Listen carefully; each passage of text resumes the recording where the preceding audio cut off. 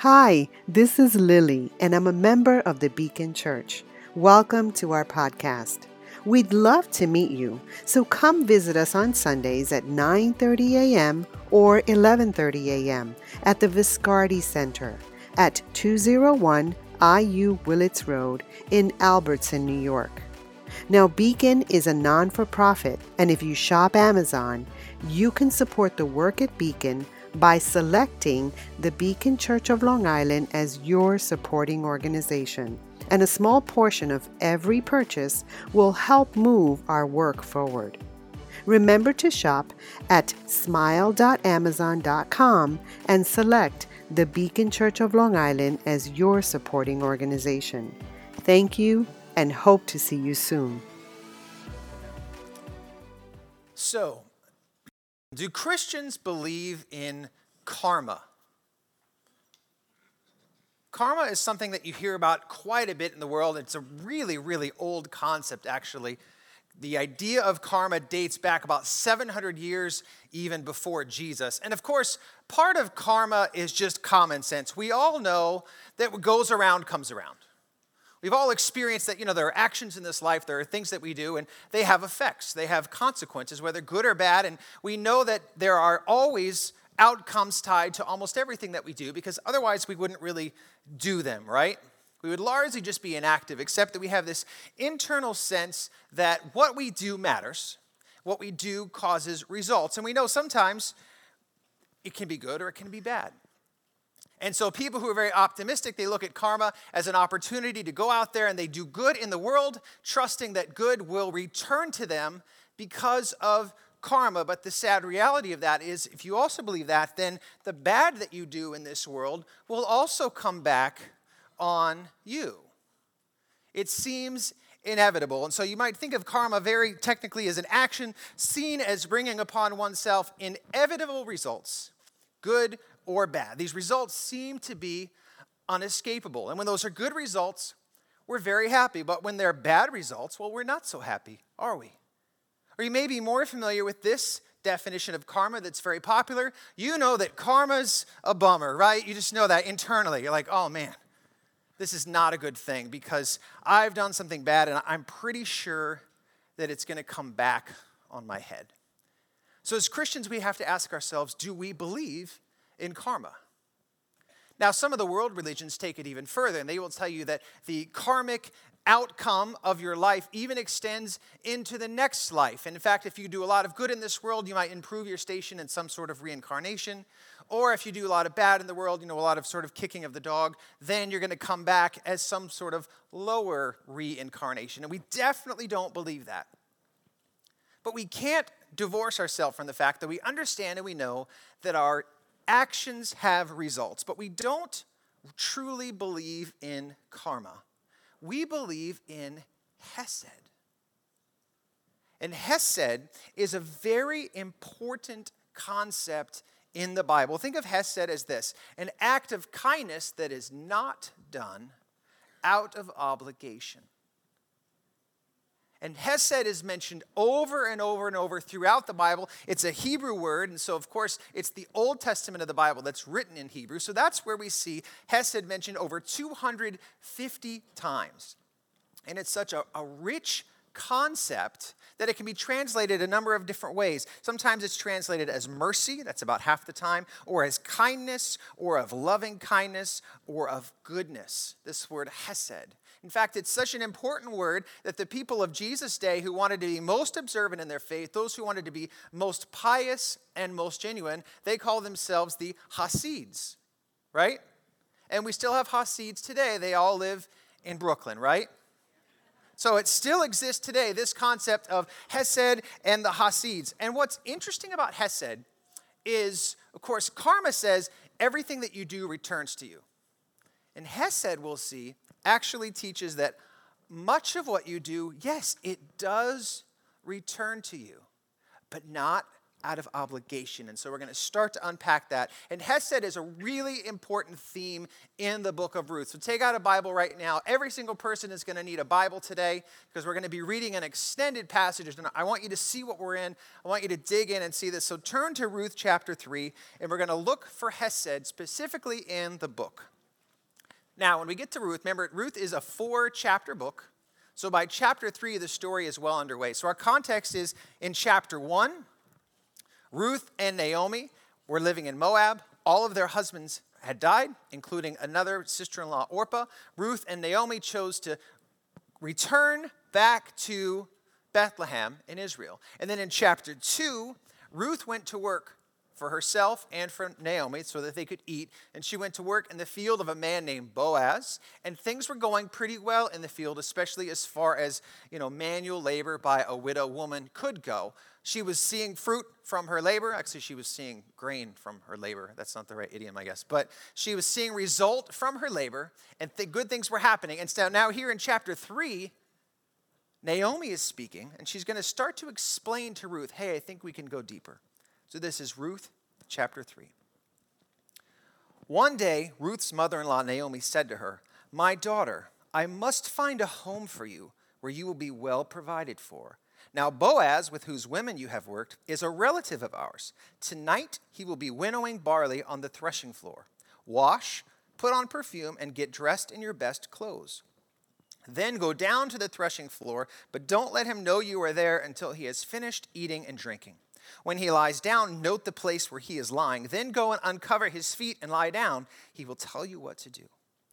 "I will do whatever you say," Ruth answered. So she went down to the threshing floor and did everything her mother-in-law told her to do. When Boaz had finished eating and drinking and was in good spirits, he went over to lie down at the far end of the grain pile. Ruth approached quietly, uncovered his feet, and lay down. In the middle of the night, something startled the man. He turned, and there was a woman lying at his feet. "Who are you?" he asked. That's a good question. "I am your servant Ruth," she said. "Spread the corner of your garment over me, since you are a guardian redeemer of our family." "The Lord bless you, my daughter," he replied. "This kindness is greater than that which you showed earlier. You have not run after the younger men, whether rich or poor. And now, my daughter, don't be afraid. I will do for you all you ask. All the people of my town know that you are a woman of noble character. Although it is true that I am a guardian redeemer of our family, there is another who is more closely related than I. Stay here for the night, and in the morning, if he wants to do his duty as your guardian redeemer, good, let him redeem you. But if he is not willing, as surely as the Lord lives, I will do it. Lie here until morning." So she lay at his feet until morning, but got up before anyone could be recognized and said, "No one must know that a woman came to the threshing floor." He also said, "Bring me the shawl you are wearing and hold it out." When she did so, he poured into it 6 measures of barley and placed the bundle on her. Then he went back into town. When Ruth came to her mother-in-law, Naomi asked, "How did it go, my daughter?" Then she told her everything Boaz had done for her and added, "He gave me these 6 measures of barley, saying, 'Don't go back to your mother-in-law empty-handed.'" Then Naomi said, "Wait, my daughter, until you find out what happens, for the man will not rest until the matter is settled today." So this is the turning point in the book of Ruth. This is where we're starting to see a real, lasting, genuine hope coming out of the text. Until now, yes, Ruth and Naomi had been sort of day to day, even week to week. They were able to eat, but there was no future for them. Now, there's a real future for them that's coming, and it's rooted in Hesed. And specifically, Hesed has been mentioned once each chapter, and the context is really interesting. In chapter 1, it's Naomi speaking and praying Hesed over her daughters-in-law. She says, "Go back, each of you, to your mother's home. May the Lord show you kindness," Hesed, "as you have shown kindness to your dead husbands and to me."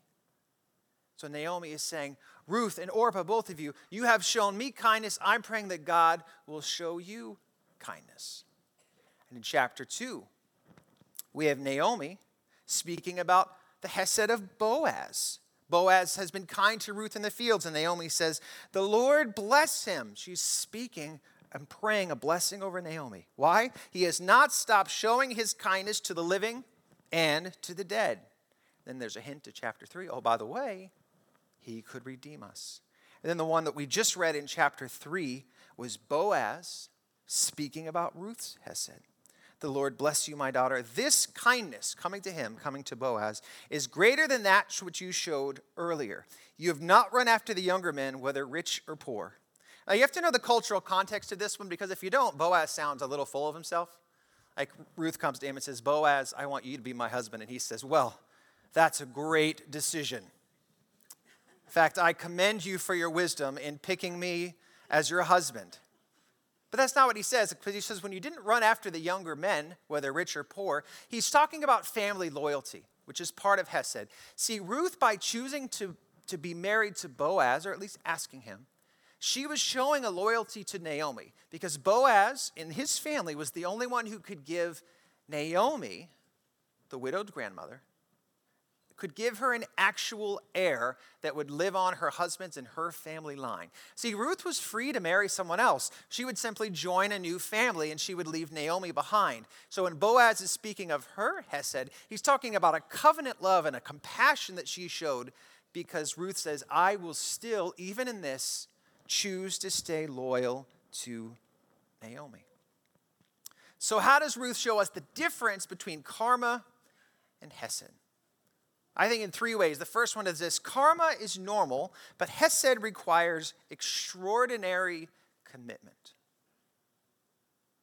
Have you ever known anyone who sort of does just the bare minimum?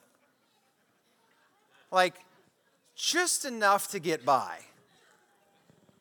I mean, a lot of my friends who are teachers, they tell me, these are the students who make them a little bit crazy. Parents, we see it sometimes in our children. We say, don't do the minimum, do more. Because there's this sense in us that we say, sometimes good is good enough.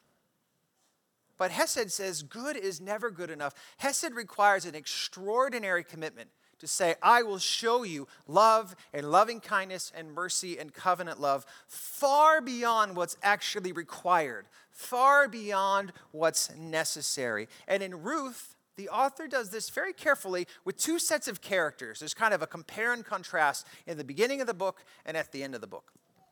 The first one is the 2 daughters-in-law, Orpah and Ruth.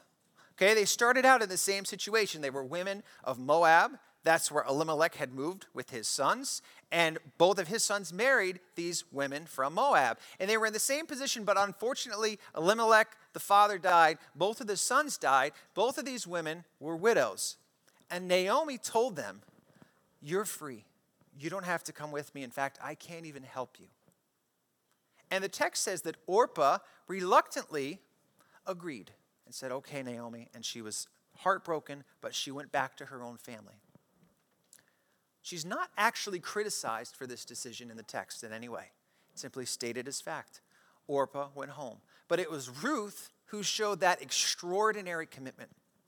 Said, no, I'm all in. I'm going to go all the way. I'm committed to you no matter what. Not just what's normal, not just the minimum, not that which is required, but actually going so much further to show a covenant love, a commitment to say, I am with you no matter what.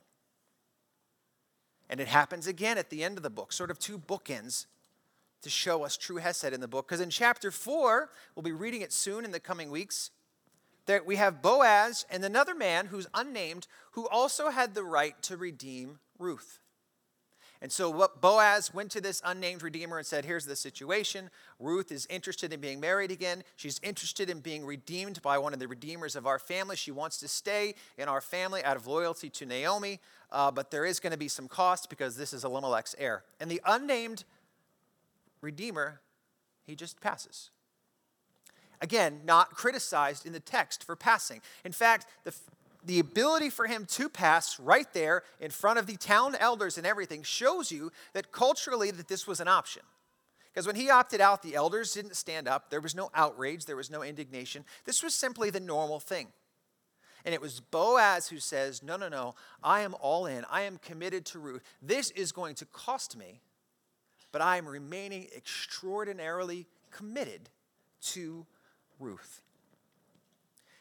At Beacon, part of what we teach, one of our foundational principles is that a person who's following Christ does really 5 things. enlist life. They seek to know Jesus, love your spiritual family, live a questionable life, intentionally make disciples, and bless your neighbor. And I think what we're seeing very clearly here in the concept of Hesed is that idea of living a questionable life.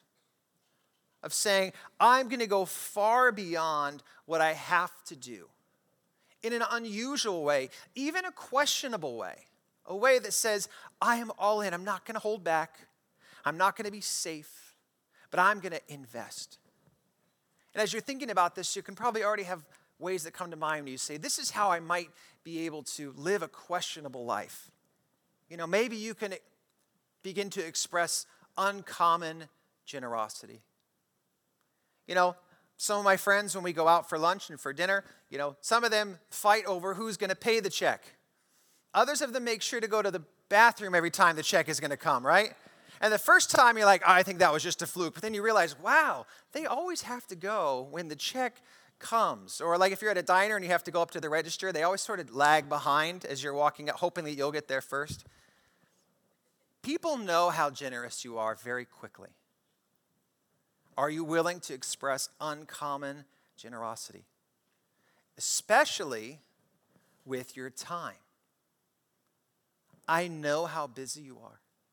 Are we willing to show an open-handedness with our time with people? To say, I'm here for you. Do you take that call that you don't want, that you know is going to be an hour long? Do you give of yourself in that way?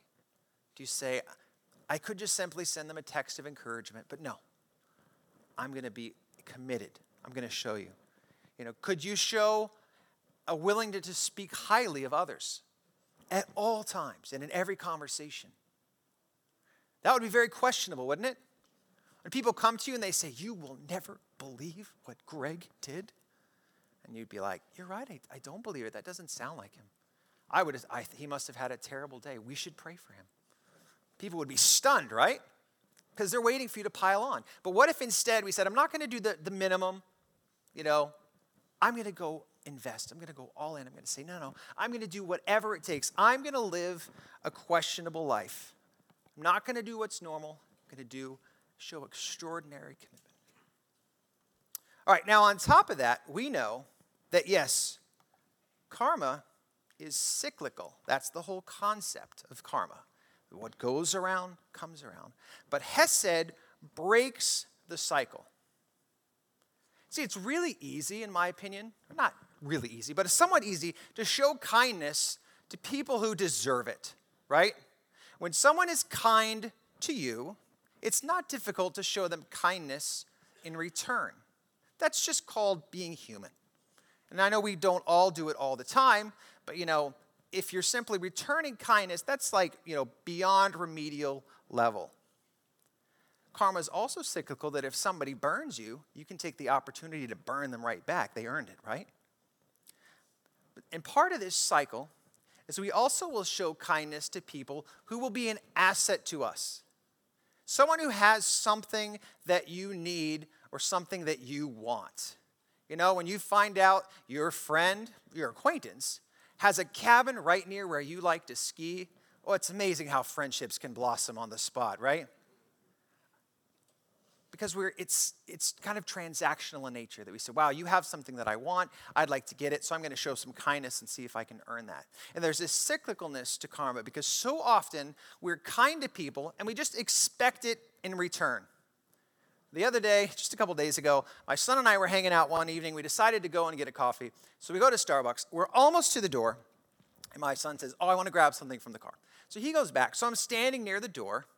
And he's coming, but a family comes, 3 women, probably mom, older daughter, younger daughter, the 3 of them. They come up. So, of course, I hold the door for them. This is automatic, right?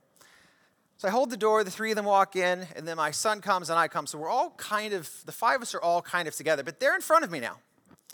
This particular Starbucks, it's a long way from the door to the register. And the register, in fact, the line kind of wraps around. So we're sort of behind them all the way, and I'm already like, oh no, this is not good, because they're walking so slow. So I'm like, am I allowed to like shoot past them? I mean, I just let them in the door, so now they owe me one, right? So I can just pass right by. But I don't because my son is there and I want to set a good example.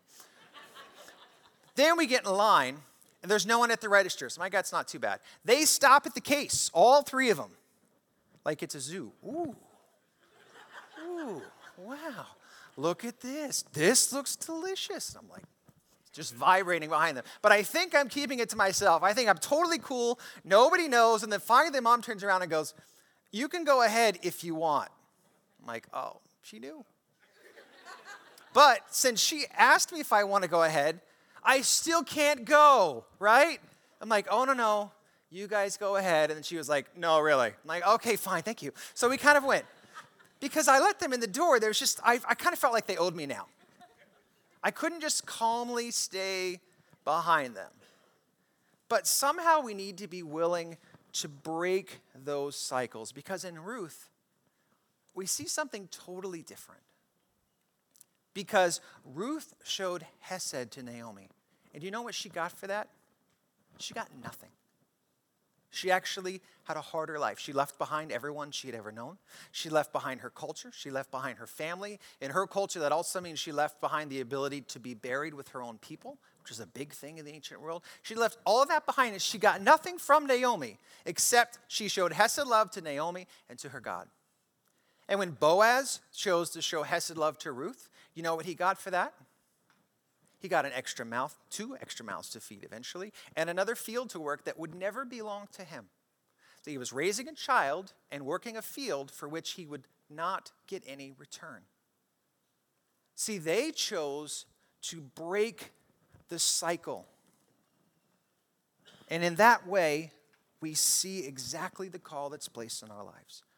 We know that we are called to be cycle breakers. Why? Because what we have earned, what deserves to come back to us as sinners, is the punishment for our sin. That's the energy that we've sent out into this world. We have all sinned, and now what should come back on us is the punishment for our own sin, which is death and is eternity apart from God. But Jesus stepped in and he said, I'm going to break this cycle. This cycle is no longer going to rule your life. That while we were still sinners, Christ died for us and said, I will break this cycle. See, this is why we don't believe in karma, because otherwise everything you had done, you would already be in such dire straits, except Jesus says, I'm the cycle breaker. This is not going to happen. I will stop it. That's the call that we have on our lives, to break that cycle. And as we begin to live that out in the world, there are so many other cycles that we need to break. You know, you might be in a relationship right now. It might be a marriage. It might be a sibling. It could be a parent. And you guys you're in it, man. They're sending hurt your way. You're sending it back. At this point, everyone feels justified. Everyone feels dishonored. Everyone is hurt. Everyone is wounded. And someone is going to have to say, I will end this cycle. I will absorb this on myself so that things can be made right again. You might have to ask yourself, do I want to be in relationship with them or do I want to be right? It's a hard one. Are you willing to absorb that? How many people in your life are you really paying back what they owe? You know, it might not be something so serious. You know, maybe for you, it's just simply that place you have in your heart for that person who parks in front of your house. We got the whole street here. You have plenty of room in your driveway for more cars. But you parked in front of my house. So not only am I going to give you grief, I'm going to go on the town Facebook page and tell everyone that anyone who parks in front of anyone else's house is garbage. Because I own it. No, you don't. Right? Or when someone's garbage can has the garbage men left it in the street, do you hit it with your car? No, you don't, right? Of course not, because that would damage your car. Or maybe for you, it's just that special place in your heart you have for the coworker who finishes the coffee but doesn't make coffee, right? You're like, wait a minute. So when you got here, there was coffee ready and waiting for you. When you left here, there was no coffee ready and waiting for anyone else. Let me think about this for a second. No, I can't figure it out. There's no way to remedy this. Just let it go. Are you willing to break the cycle? When we choose to live with Hesed, it's not simply for the betterment of the world around us. The scriptures actually teach that this is behavior that is rewarded by God. Did you notice in every single verse that we read in Ruth, there was someone praising God, either in prayer or blessing, asking him to show hesed to someone who had already shown it to someone else.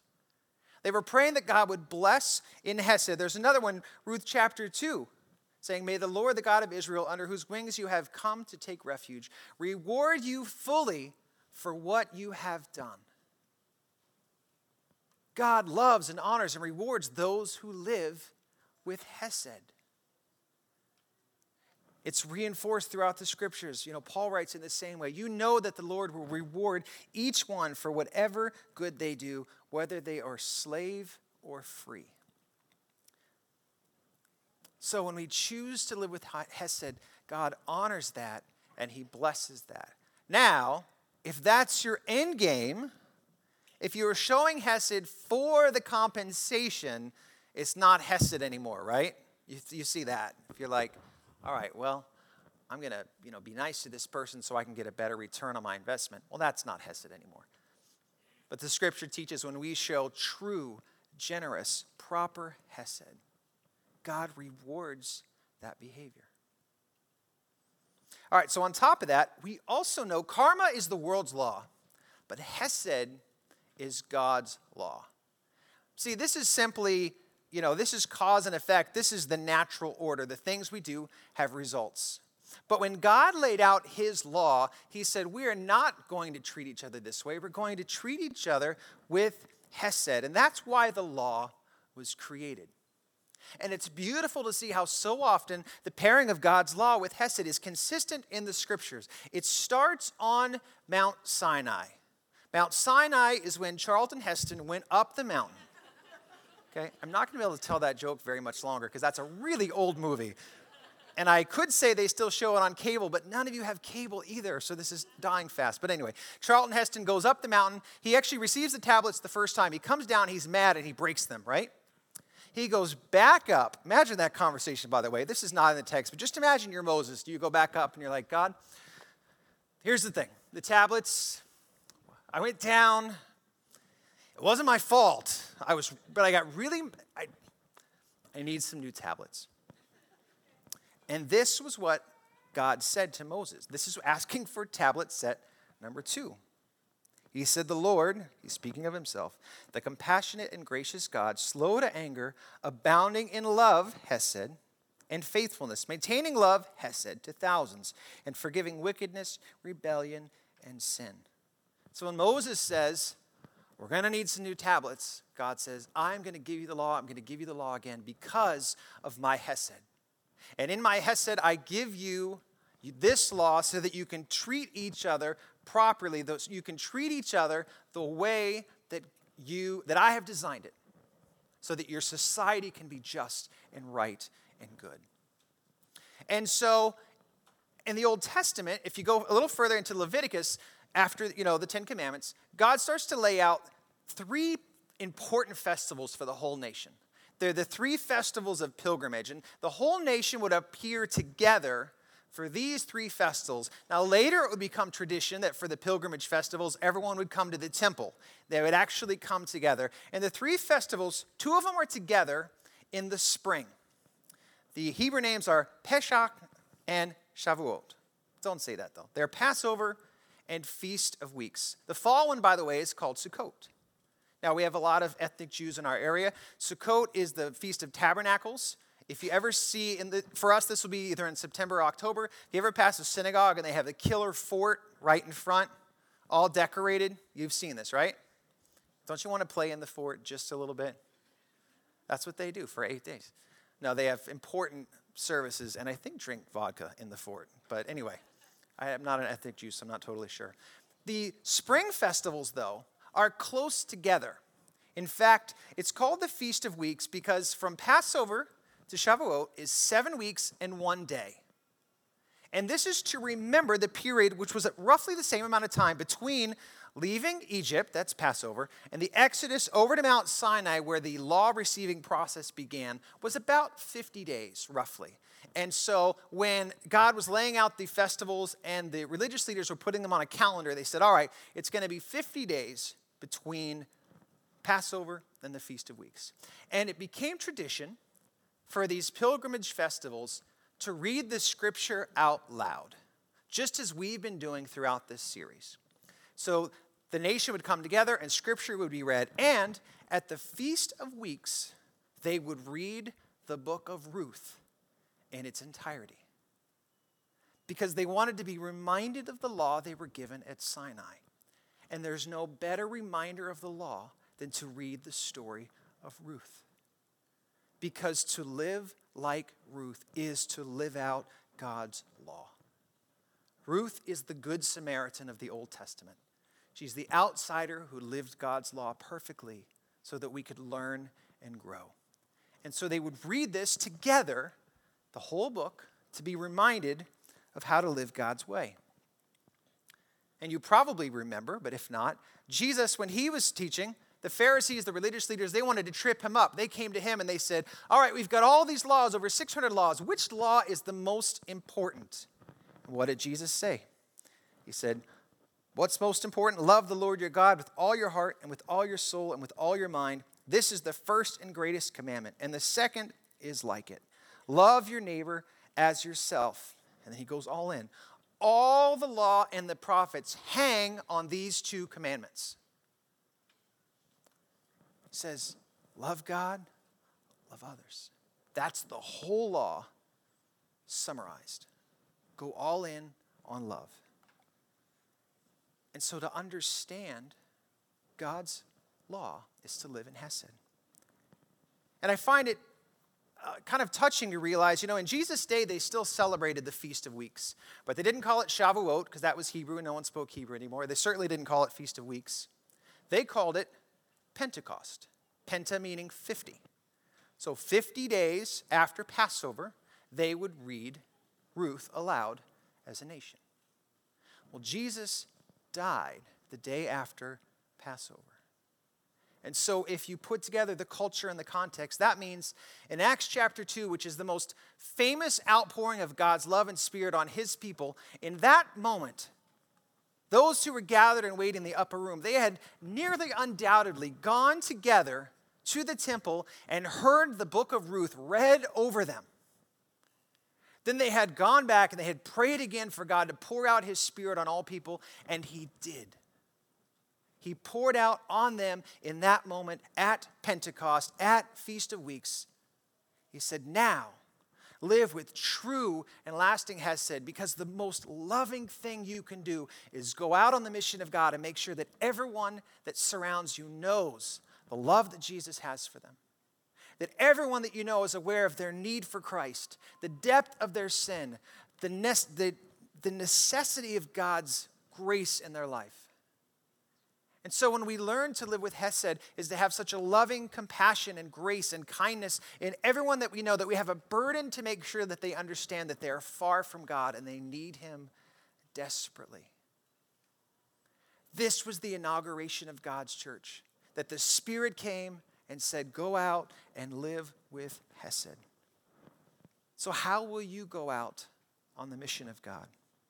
How will you go out and make sure that those who you know and love, those who you're in community with, they will see Hesed in you, that it's a visible display of God's way, and that you will speak truth into their life, that they know that they need Jesus in their heart. How can we possibly do this? Frederick Faber said it this way: kindness has converted more sinners than zeal, eloquence, or learning. And who is Frederick Faber? Why do we care? Frederick Faber was a hymn writer. He lived in the 19th century. And he wrote one of the most famous hymns in the history of the Christian faith. He wrote a hymn called Faith of Our Fathers. And if you grew up in churches that were liturgical or traditional, you could sing it right now. You've heard this 1,000 times. And one of the verses there, he's so clear and specific. In verse 3, he writes, faith of our fathers, we will strive to win all nations unto thee, And through the truth that comes from God, mankind shall then indeed be free. Faith of our fathers, holy faith, we will be true to thee till death. So I'm going to ask the band to come up right now, and they're going to lead us through communion and through the rest of our service. And as they do, I hope that God has impressed on your heart maybe someone in your life who you realize you could show some more hesed to. I was challenged more than once this week, not just in the coffee shop, but even in my relationships and some of the most relationships that are most close to me. I said, I haven't shown the kindness and the grace that I should. And I also pray that God might be speaking to you, areas of your life where you say, I want to show Jesus love.